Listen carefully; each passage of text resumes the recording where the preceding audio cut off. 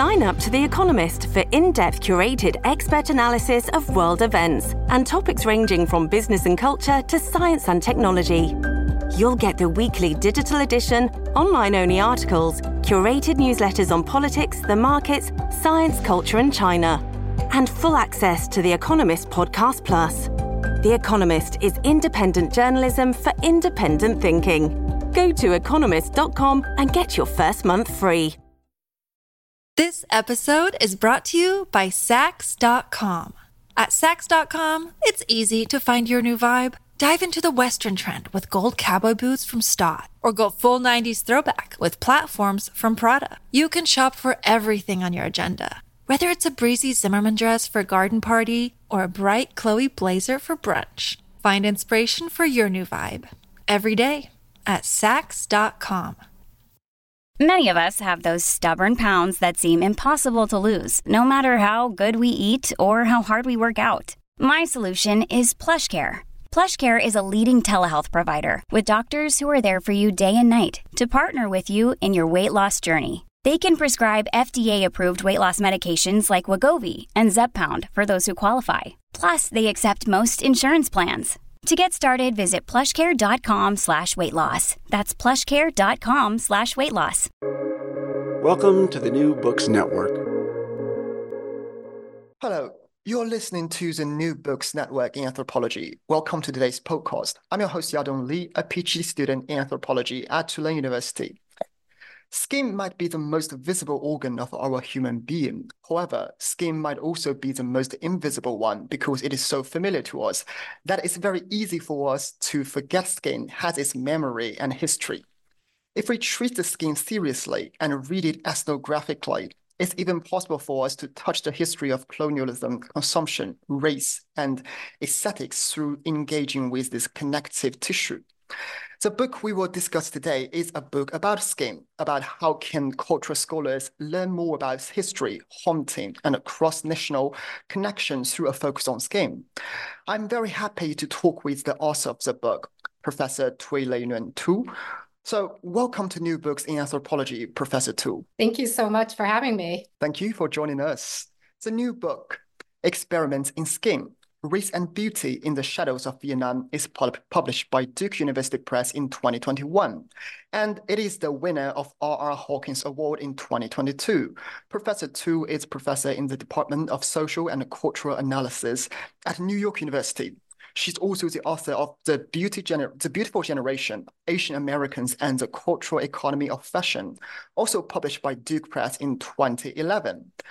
So, Professor Thuy, I can't wait to chat about your fabulous book, but before we start our conversation, I think it would be helpful for our audience to know more about you as the author of the book. So, could you please introduce yourself to our audience briefly? Well, I think you've done an excellent job of introducing me to the audience. I'm Thuy Nguyen. I teach in the Department of Social and Cultural Analysis at NYU, and my degree is in American Studies, and I started out my work more or less as an Americanist and a person working in ethnic and American studies, particularly Asian American studies.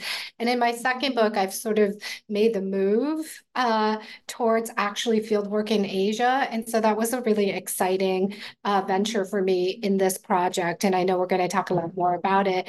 But so I think of my work now as a very sort of trans-Pacifically located, and I'm excited to chat with you about the book. Fantastic. And so basically, let's start talk about the content of the books. I found it a little bit difficult for me to give a comprehensive summary of the book because you so skillfully weave extensive information, analytic perspectives, and various topics and actors through the focus on the skin in this book.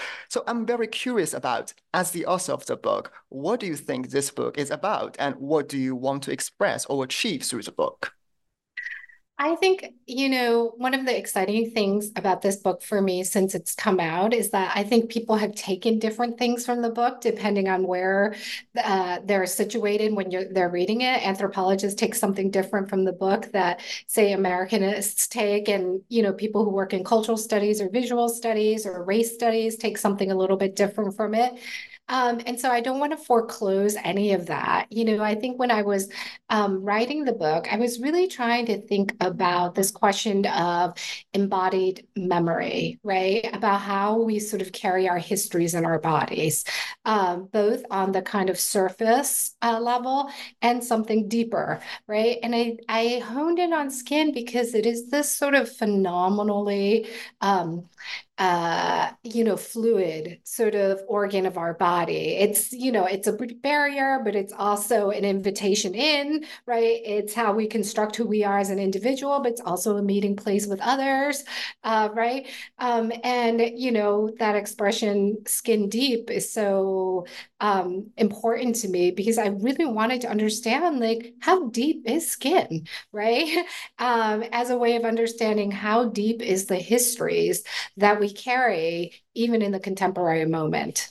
Fascinating. I think it accurately describes what you want to achieve through this book and also about what is this book about. So basically, you have mentioned to us you are from a American Studies program and your previous academic work, like your first book, The Beautiful Generation, basically focuses more on Asian American. But in this book, you went to Vietnam to do field work, and also you connect to Vietnam and also scientific experiments in the US. So basically it's a transnational story. So what prompted you to make this move from America to Vietnam to build this transnational, trans-state connection? And what prompted you to realize that the skin is a subject worth further examination? Right, right. I wish I could tell you that I had it all planned out when I did this work, that I, knew like I was going to intentionally, do a transnational project that focused on skin. And I'm afraid that wasn't the case at all. And in fact, when I began this project, and I say this in the introduction of the book, I was sort of following the stories of my last book, which was to think about how the US is really very much constructed visually, culturally, by its connections to Asia, right? Asian markets, Asian aesthetics, etc., in a way that it doesn't fully avow, right? And I wanted to visit some of these sort of like transnational sites. And I think, it was a little bit strategic for me to go to Vietnam because I have language skills. As an anthropologist, you know what it means to do field work without language skills. So, originally I had gone there to think about their sort of consumption practices as, a kind of way of understanding a post-socialist Vietnam, the way that engaged with, global consumer goods, particularly the luxury markets. And I got there and the story didn't end up being the story that I thought I wanted to tell, and I started meeting these people. I was interviewing people from like El Vietnam and these like, sort of like upper class, sort of very cosmopolitan Vietnamese who were consuming these luxury goods, but they were a very, very, very, very small part of the population. And because I have family networks in Vietnam, I was connected to a much larger part of the population who were consuming in a very different way. And it was they who led me to thinking about skin and the ways in which, I say in the book that I was led to the spa where I did my field work through a family friend who I'd known really my whole life. And it was those connections that led me to a kind of a bigger story about what it means to consume at a much bigger level, right? And I say in the book, I became interested less in their consumption than what was consuming them, right? What they were really, really interested in through these consumption practices. It's a super interesting fieldwork story. And so from my perspective, it's very anthropological because it's full of serendipity. And as you say, we will never know what finally we will look at and what we will write about when we enter the field. So it's fascinating. So let's talk about the book itself. So it's pretty clear to me that experiments in skin draws on resources and scholarships from different disciplines. I can see you collect materials through, as you mentioned, ethnographic fieldwork, And you also present a complex transnational history based on archival and historical research. And you also do your analysis drawing on literature from cultural studies, sociology, and other disciplines like philosophy. So do you consciously blur disciplinary boundaries while doing this project? And also, is it a challenge for you, or it is pretty natural to do so? Well, I would say because I'm trained in an interdisciplinary field and I teach in an interdisciplinary field, it's sort of my habit of mind. But to be completely honest, I think the reason I turned to the archival is, I've said elsewhere that I felt like once I learned what it was I really wanted to talk about or write about in my ethnographic work, I also felt like I met the limits of ethnography, that I would not be able to tell the story that I wanted to tell only by focusing in the contemporary, only in focusing in the local, that I actually needed to return and think about the kind of historical context of the US war with Vietnam. And that was when I really returned to the archive and I dug up, I talk about these guys were my ghosts, right? As the women I met were talking about the ghosts that were haunting them. These guys, these sort of scientists working during the war, during the Vietnam War era, were really the ghosts that were haunting me, haunting my work, and haunting these women in ways that they couldn't fully access, right? And so, I turned to the archival because that was where I really felt I needed to go to learn what I needed to learn. And so part of it is like I have a kind of habit of mind of interdisciplinarity, but also because I could not answer the questions I needed to answer without a multidisciplinary approach. And I do think it's hard. And I do think, for me, writing this book was very difficult because it did move through these different spaces and require these skills that I had to develop over time. It was also difficult because it told a history that was very, very painful to me. And, and for me to be able to really convey to the reader the complexities of what this pain was, right? And it wasn't just about like war is bad or people are suffering. I didn't want that narrative, right? I didn't want to tell a story of like people living in toxic landscapes and they were, I wanted to really understand how history was still haunting us in ways that were both sort of about our losses, but also about our potential, about the ways that it shapes the ways that we think about the future, right? And I think those were the things that were really hard for me, being able to hold all these stories together and be able to do justice to what I thought people were trying to convey to me, both through the archive and through the ethnographic materials. Yeah, exactly. I totally agree. And of course, if you want to discuss something about haunting and ghost, basically you cannot make it without mentioning history and archive, because I think as Derrida told us, hauntology is basically something about temporality. It's about how temporal is not linear. It's basically very chaotic. The past has never passed, but still exists at present, in the present, and also function to influence our behavior and actions. Thus, our action will impact our future. So basically, haunting can be a very complex temporal issue. So I fully agree with you. And basically, we cannot discuss it without talking about archive. And this is what we will do in our next question. So you begin the book with a vivid description of a strange archive. So this archive is very special because it is an archive for dermatology, which is not very, usual in social science research. So that is to say, this archive documents the pathology of skin in order to study skin disease in the Vietnam War. So I think the introductory chapter of your book extremely impressive for me because it's so beautifully written and skillfully designed. Can you tell us why you put this archive as the beginning of the book? What you want to express through this archive? Yeah. I think the way that you put it, that about hauntology and about the non-linearness of time, I think is also about the non-linearness of research, right? And the non-linearness of producing a book. When I started thinking about skin, I found this book called Skin Diseases in Vietnam, which was produced by the US Military Medical Corps. And I found it very, very strange that such a book would exist, right? Like, why do we have a whole book on skin, in Vietnam? But I actually didn't know what to do with it. I just sort of had it next to me. I didn't know what to do with that book. I thought it is important somehow, but I didn't know how.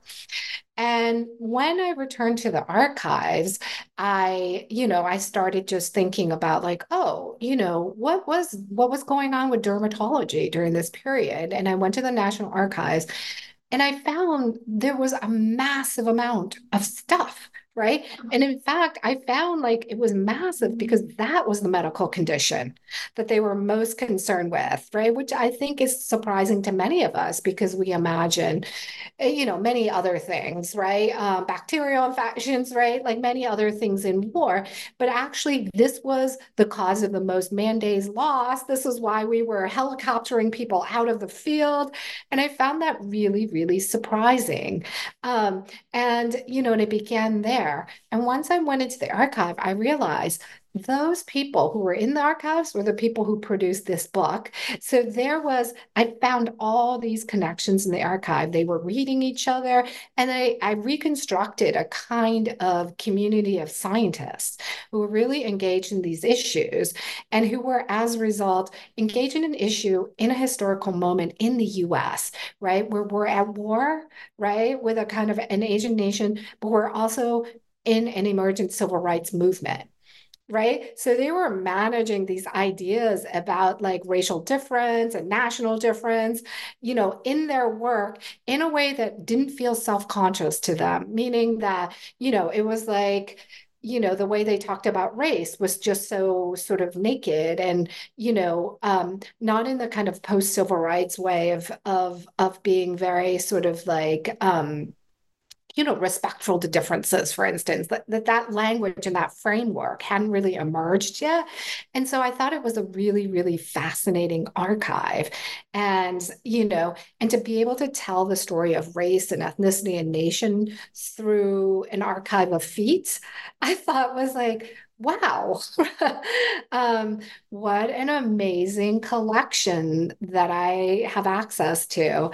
I found it really, really inspiring, but as I also said, really painful, because I think in a moment where scientists are talking about like how to weaponize, disease to kill the Vietnamese, how to like really like in the Foucauldian sense, how to let die.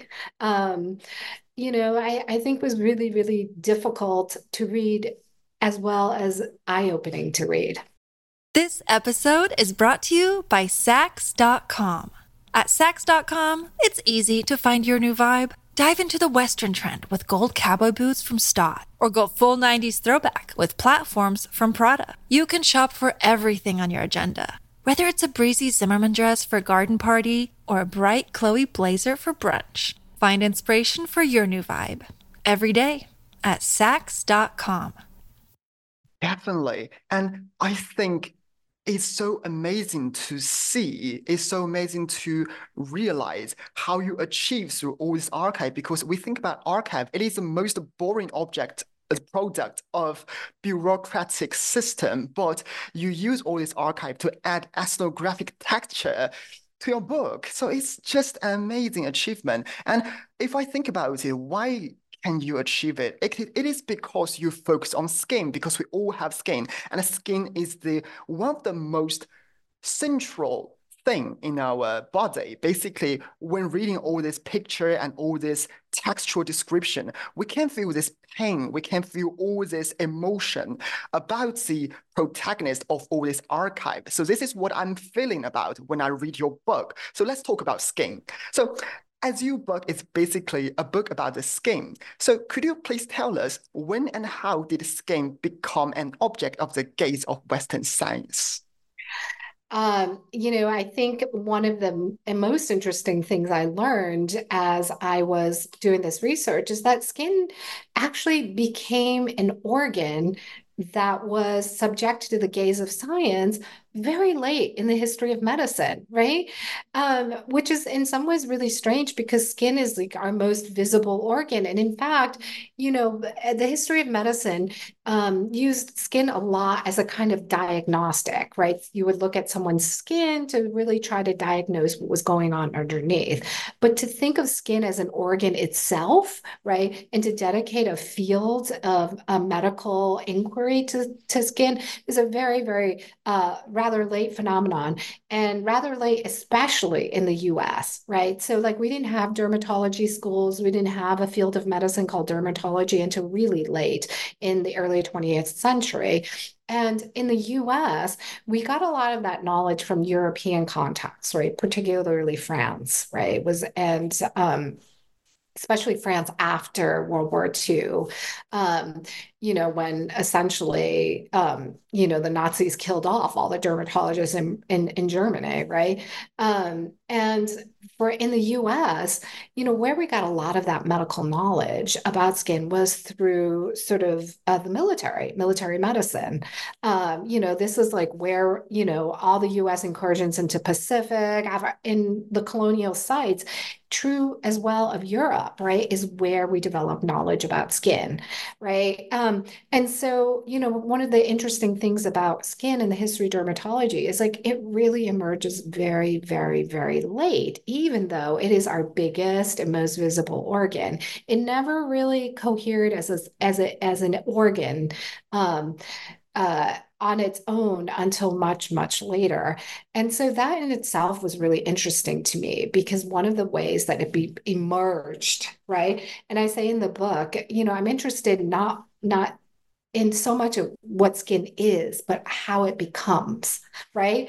How it becomes a site for understanding race, for instance, how it becomes a site for understanding difference, for understanding all of these things, right?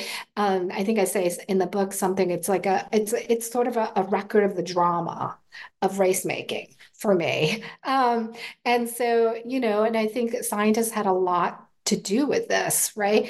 And it's a relatively unexplored part of how we think about the history of racial science, for instance, right? And I think in the archives, one of the interesting things I found is like, these dermatologists had to really reconcile with this idea that they kept on wanting to say that Black skin was like super strong and like was resistant to pain and, was this renewable resource and that, they couldn't feel harm, they couldn't feel pain, right? Because they had this tough skin. And to have to reconcile it with the fact that like the rate of Black mortality, for instance, in the US was so, so high comparatively, right? And so the field of dermatology became one of the ways in which science could reproduce racial ideas, right? Even as other fields, right, of science were generating counter narratives, right?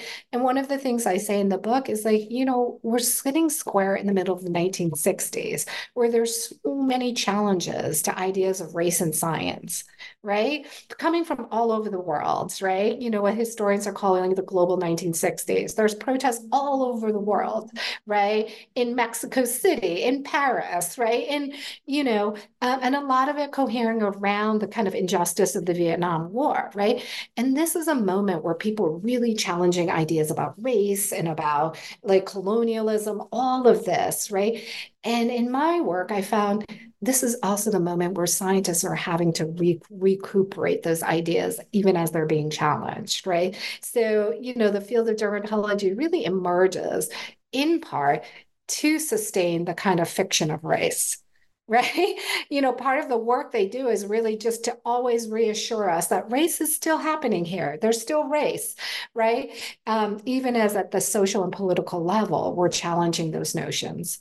Fascinating. I think if we read the book from this perspective, we can think about your book as an effort of trying to present us how skin is continuously constructed as related to race distinction and also about history. So it's a very complex issue, participated by multiple actors from multiple fields, from science, from academia, from military, and also from industry. So let's talk about the most important figures in this very complex history. The first one, if I had to pick up one figure in the book and the complex history of the construction of skin, I might choose Albert Kligman. So could you please, as our audience may not be very familiar about to dermatology and also about this field, so could you please briefly tell our audience who he was and what he did about skin? So Albert Kligman is considered one of the founding fathers of American dermatology. As I said,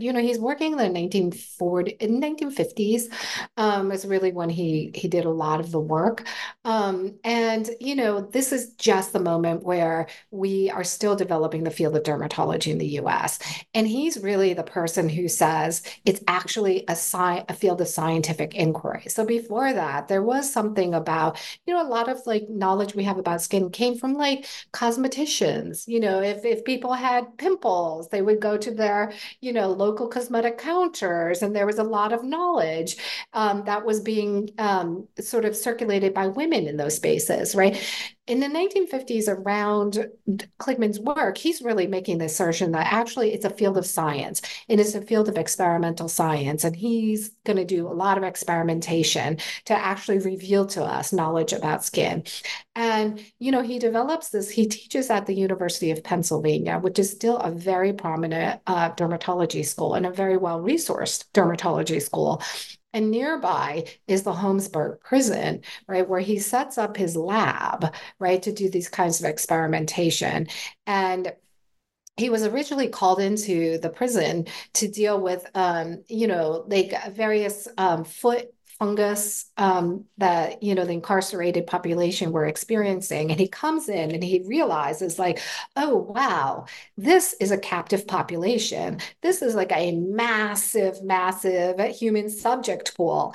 And he actually sets up a lab in the prison, and he funds it through various contracts with the military, various contracts with people like Johnson and Johnson, like other what would become cosmeceutical companies. So he's testing things like soap and toothpaste, and he's also testing things like TCDD, right?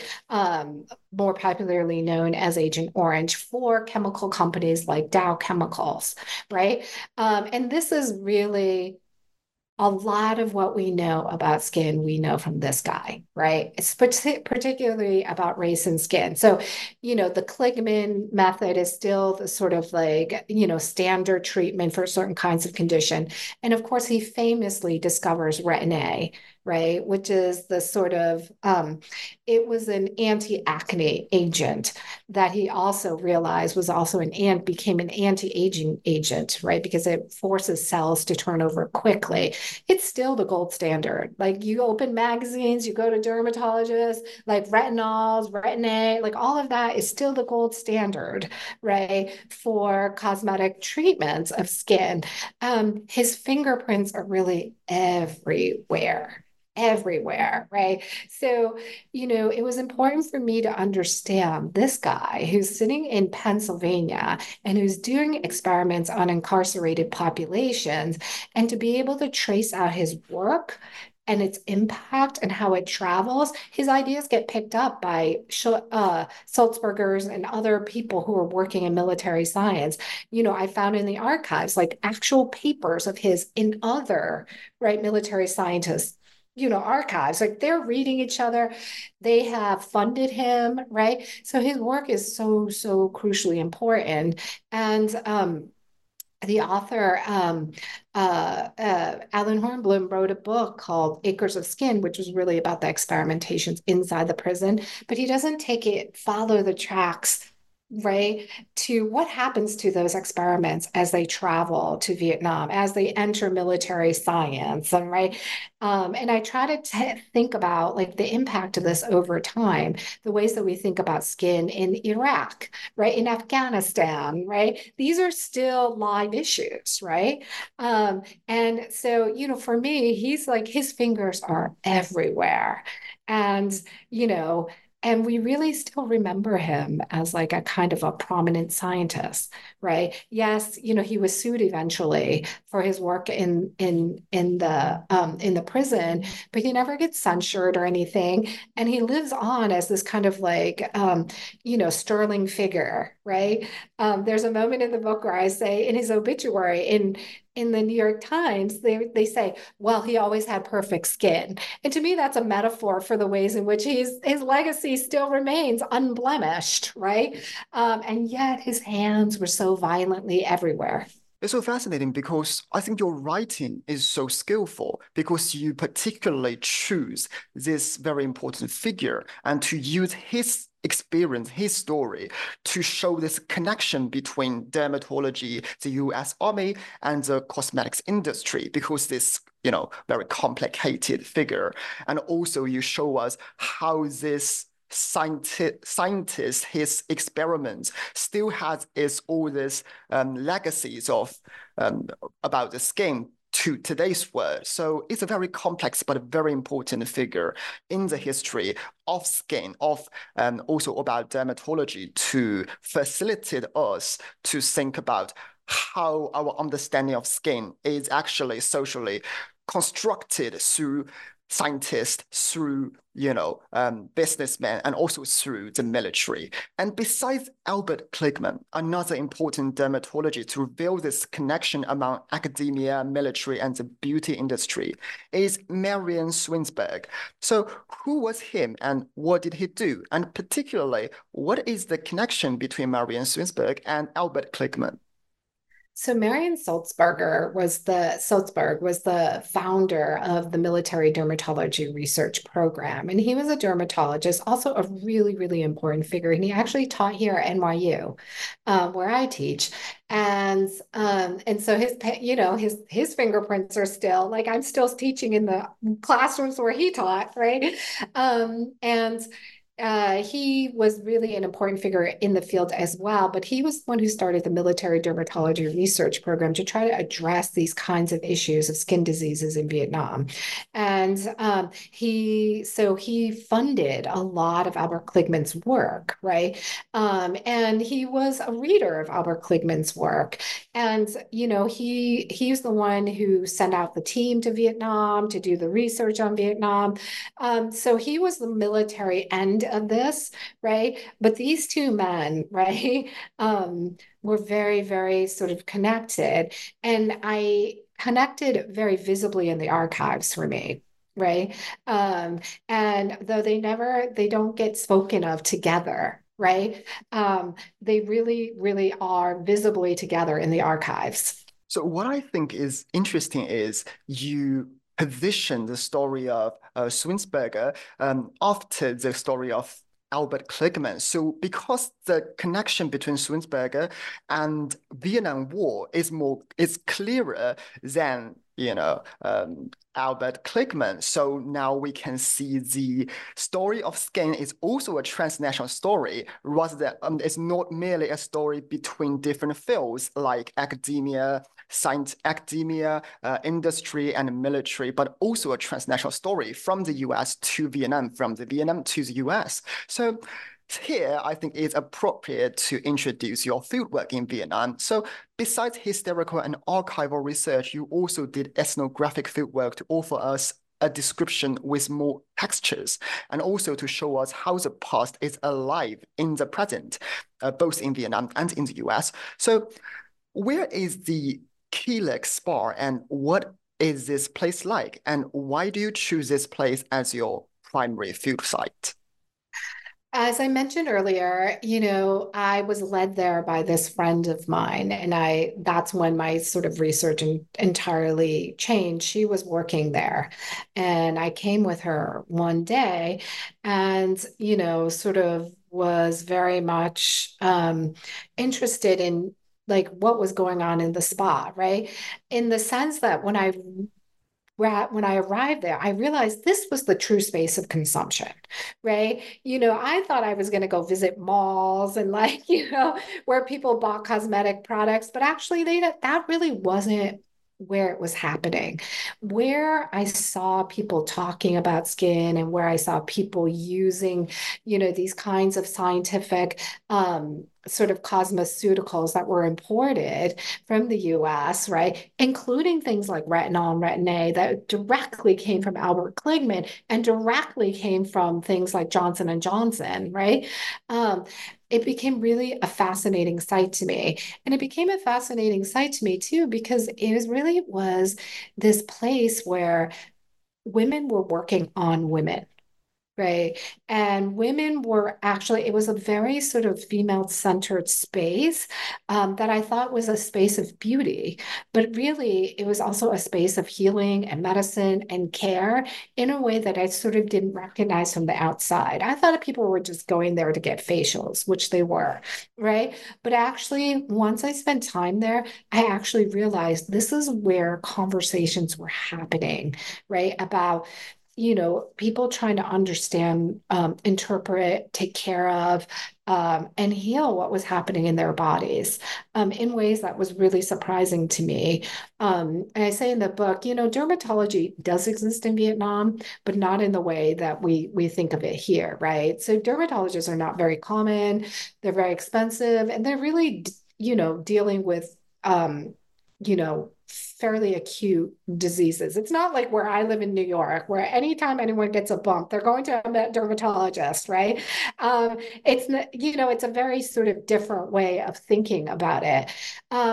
But here in these spaces was where women were actually working together to sort of try to interpret what was happening to them and to try to offer ways of understanding what was happening to their body and how to care for each other. Fascinating. And here, what is important is the element of gender is brought into the story. So could you please tell us who are the customers of Helix, and basically why do they come here seeking body work for their skin, and how to understand their consumption practices in the context of a post-war, post-reform Vietnam? Yes.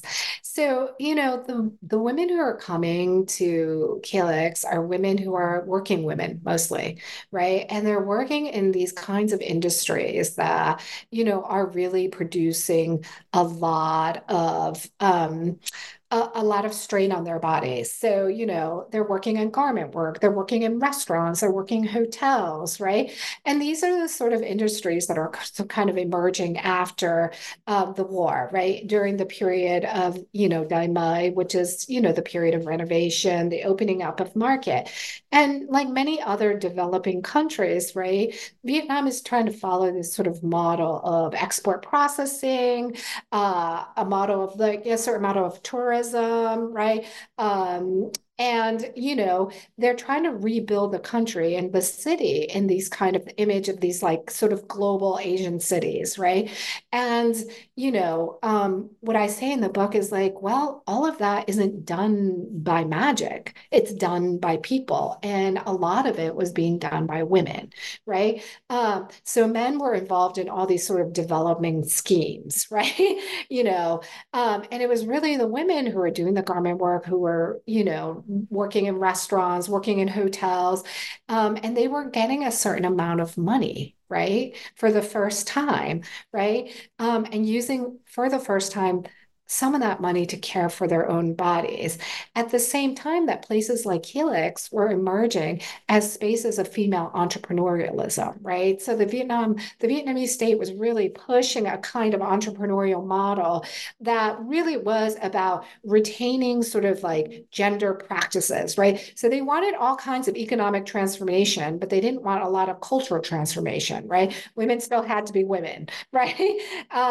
And these kinds of spas were these sort of like perfect models of entrepreneurialism, but also, appropriate forms of femininity, supposedly, right? So these sort of spas exist, and they've actually only proliferated since I've done field work, right? And so more and more of them, right, are developing, and a lot of them are also, then go on to like work in spas and salons in the U.S. and Europe, right?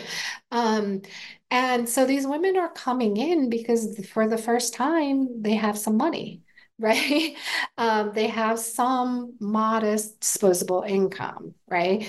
And for the first time, they're spending it on caring for their own bodies or caring for the bodies of their children, right? And they're being sent there because there actually isn't that many other places of care, right? Um, and so, I say that there's a kind of a practice of making do here, right? Where women are having to work together to take care of themselves in the absence of other forms of care, which doesn't diminish the kinds of knowledge and practices that I'm seeing observed, but it's not like they don't want actual medical care sometimes, right? Even as they're practical, where they can help themselves outside of medicine, they will, but when they need medicine, they're not averse to medicine, right? But there's a kind of a practice of making do here that is about like in the absence of other kinds of care, right? These are the spaces where they're going to. And this is, in the context of for the very first time having access to disposable income and having access to some of the consumer goods um, are really driving people to these places. Fascinating. I think so. For cultural scholars, it's quite common to build this connection between consumption practices in post-socialist contexts to subjectivity shaping. But what I think you are very innovative and creative in your book is you also brought care and mutual care among women into discussion. So basically, you add an additional dimension of analysis to analyze, to understand consumption practices in post-socialist context. It's not only about the newly built subjectivity, but also seeking for real care among different individuals in a context of precarity and uncertainty. So it's beautifully, it's very beautiful analysis.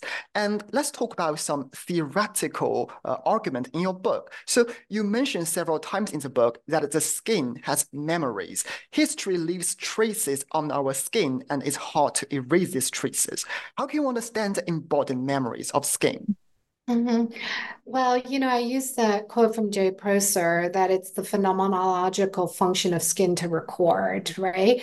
And I begin there because I think that kind of formulation that I borrow from him was very eye-opening for me, right? We can tell so much about a person by looking at their skin, right? I mean, you can tell their age, maybe. You can tell many, many things, right? Um, and not because it's so apparent, right? But because they lead us to wonder about what the marks on the body are revealing, right? So what does a wrinkle, right? What is a scar? What is flakiness telling you, right? And I think that for me, because it is the phenomenological function of skin to record, I begin there to be like, oh, that is one of its jobs. It records what happens to us over time, right? And then I've even more metaphorically, right? To think about like, so if it is a function of skin to record, it's recording what happens to us during our lifetime, right? But also, how is it recording what's happening to us that we've inherited, right, from previous lifetimes, right? And that I think was the part that I really leaned into, right? How would we understand that? Like that stuff that's less visible, but surely there, right? And for me, when I hear women talking about like flakiness on their skin as a sign of something or as a marker of something, that is when I start to think about like we are actually recording not just our own lifetime, right?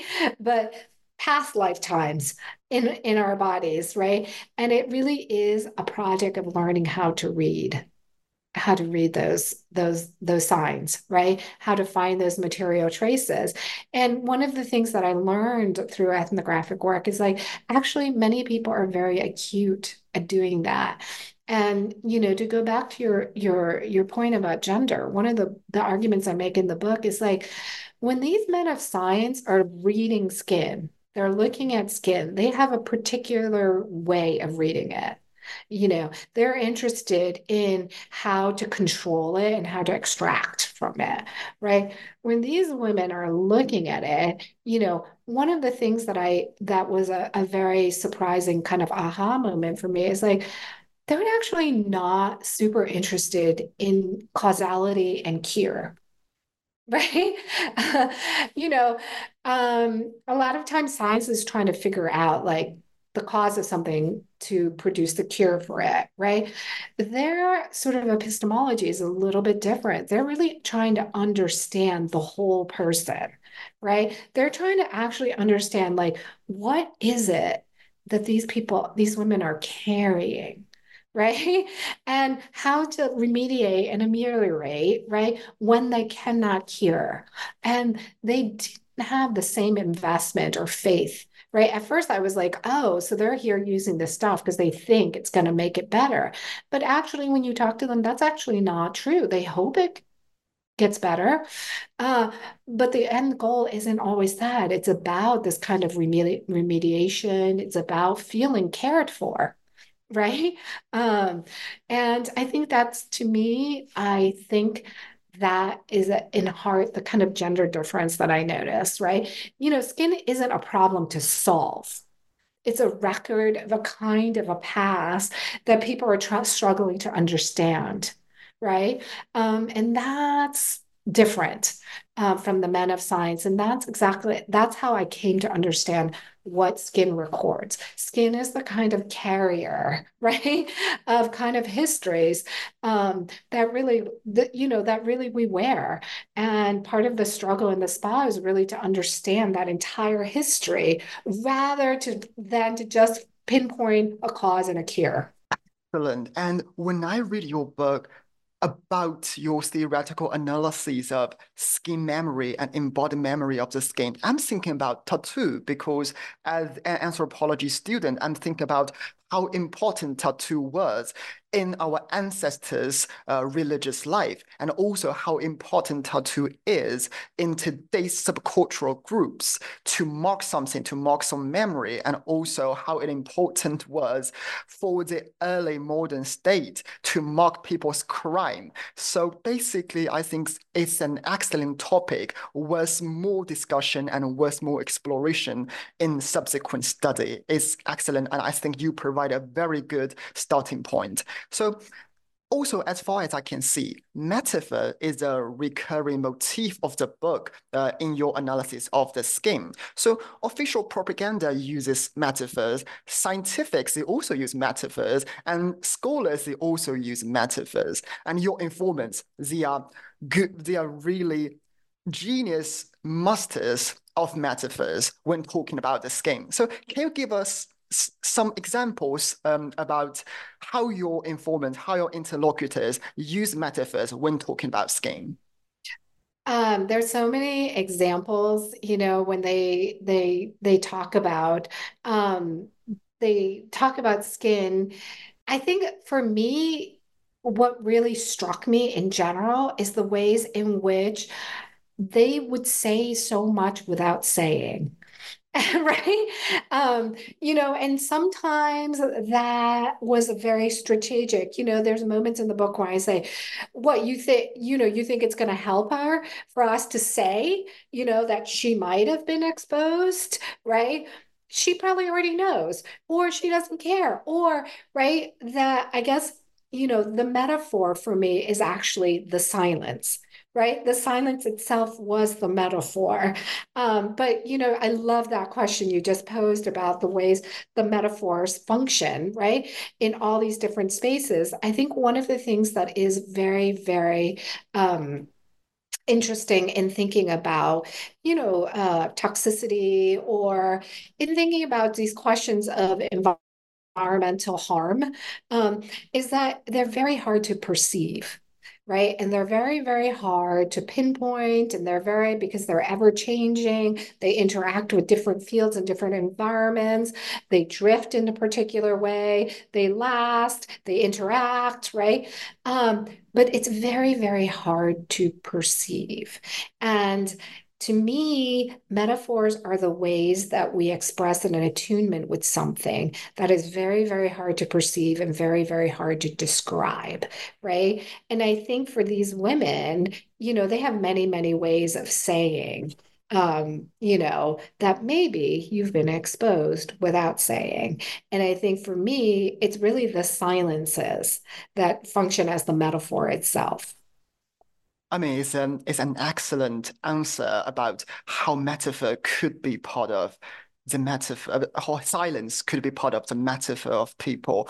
I can totally understand and I totally agree with you. So, in the last chapter, you provide us with a creative interpretation of contemporary Vietnamese women's consumption for their skin. Your interpretation offers a framework that goes beyond simple dichotomy and treats research participants as real social actors. I just want to quote from the end of the book. You mentioned, neither freedom nor coercion captures fully what the women at Helix were enduring toward.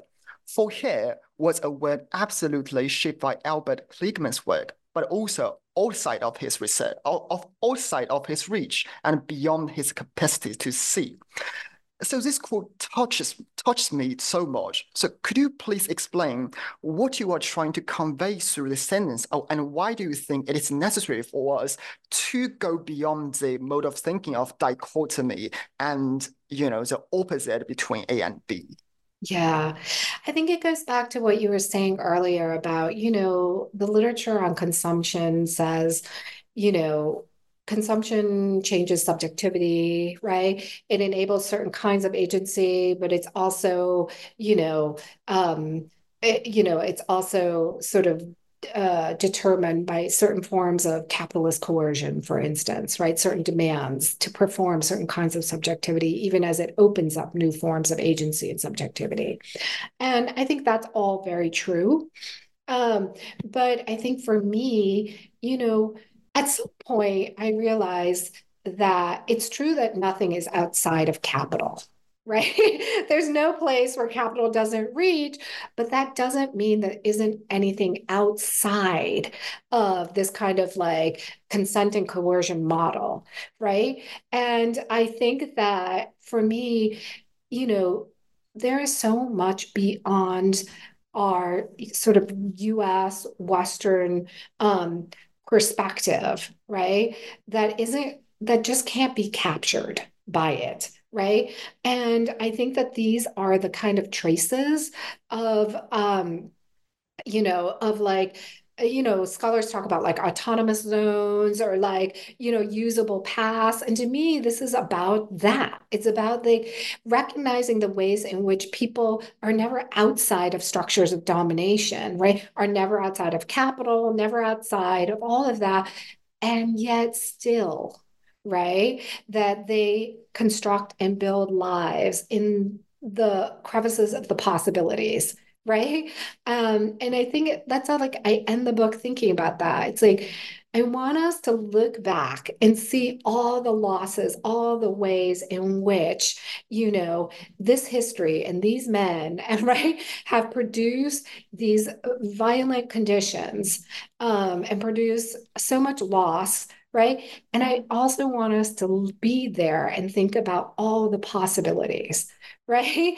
And that time doesn't end, right? History doesn't stop, right? And I think that's why skin is such a wonderful organ to think with for me, because it does help us to see how history lives on, but it also forces us to reckon with the ways that history is always changing. Like we're always changing, right?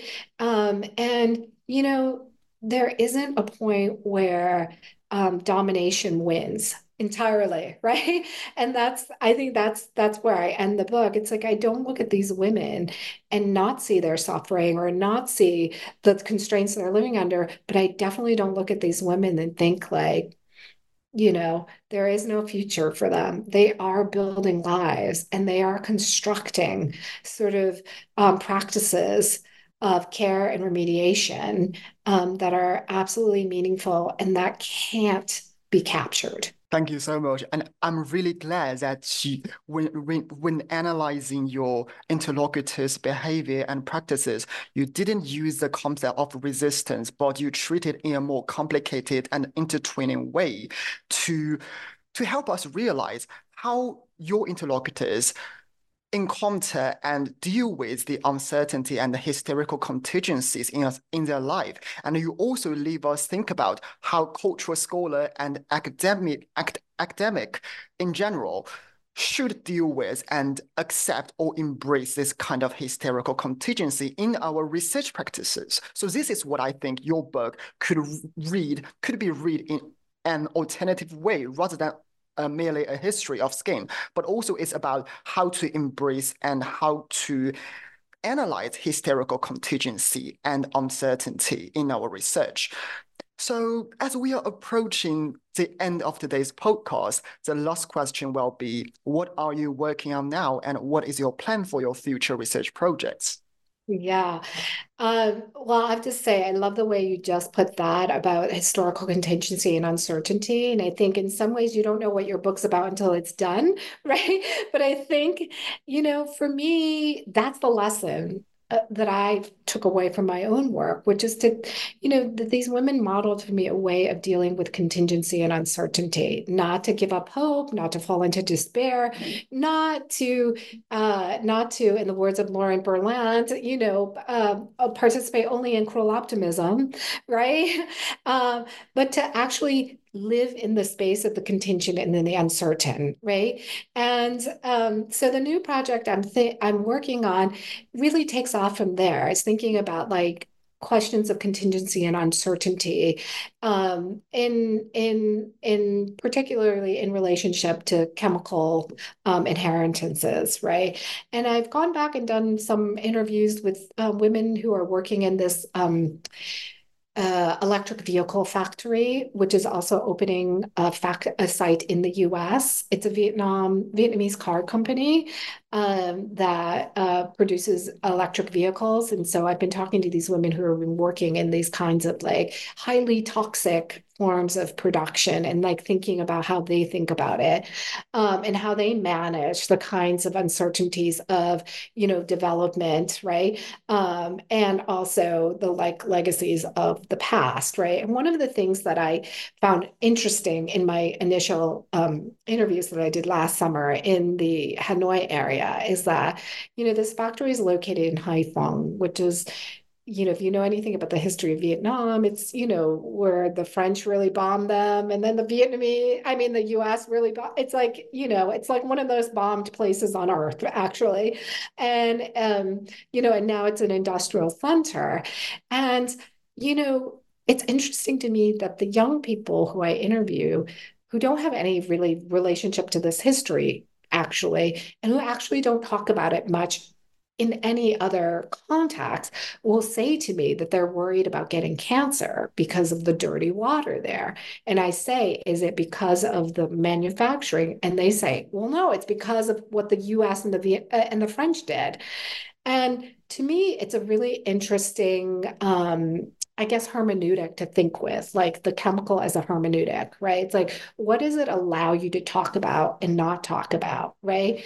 And so I've been doing that kind of work with these women, but I have to confess that the real story is really about my father, and who, uh, worked in a factory in the US and died shortly after he retired, and he worked for the US Army. He was a physician, and then we came to the US, and he died of leukemia very shortly and very young.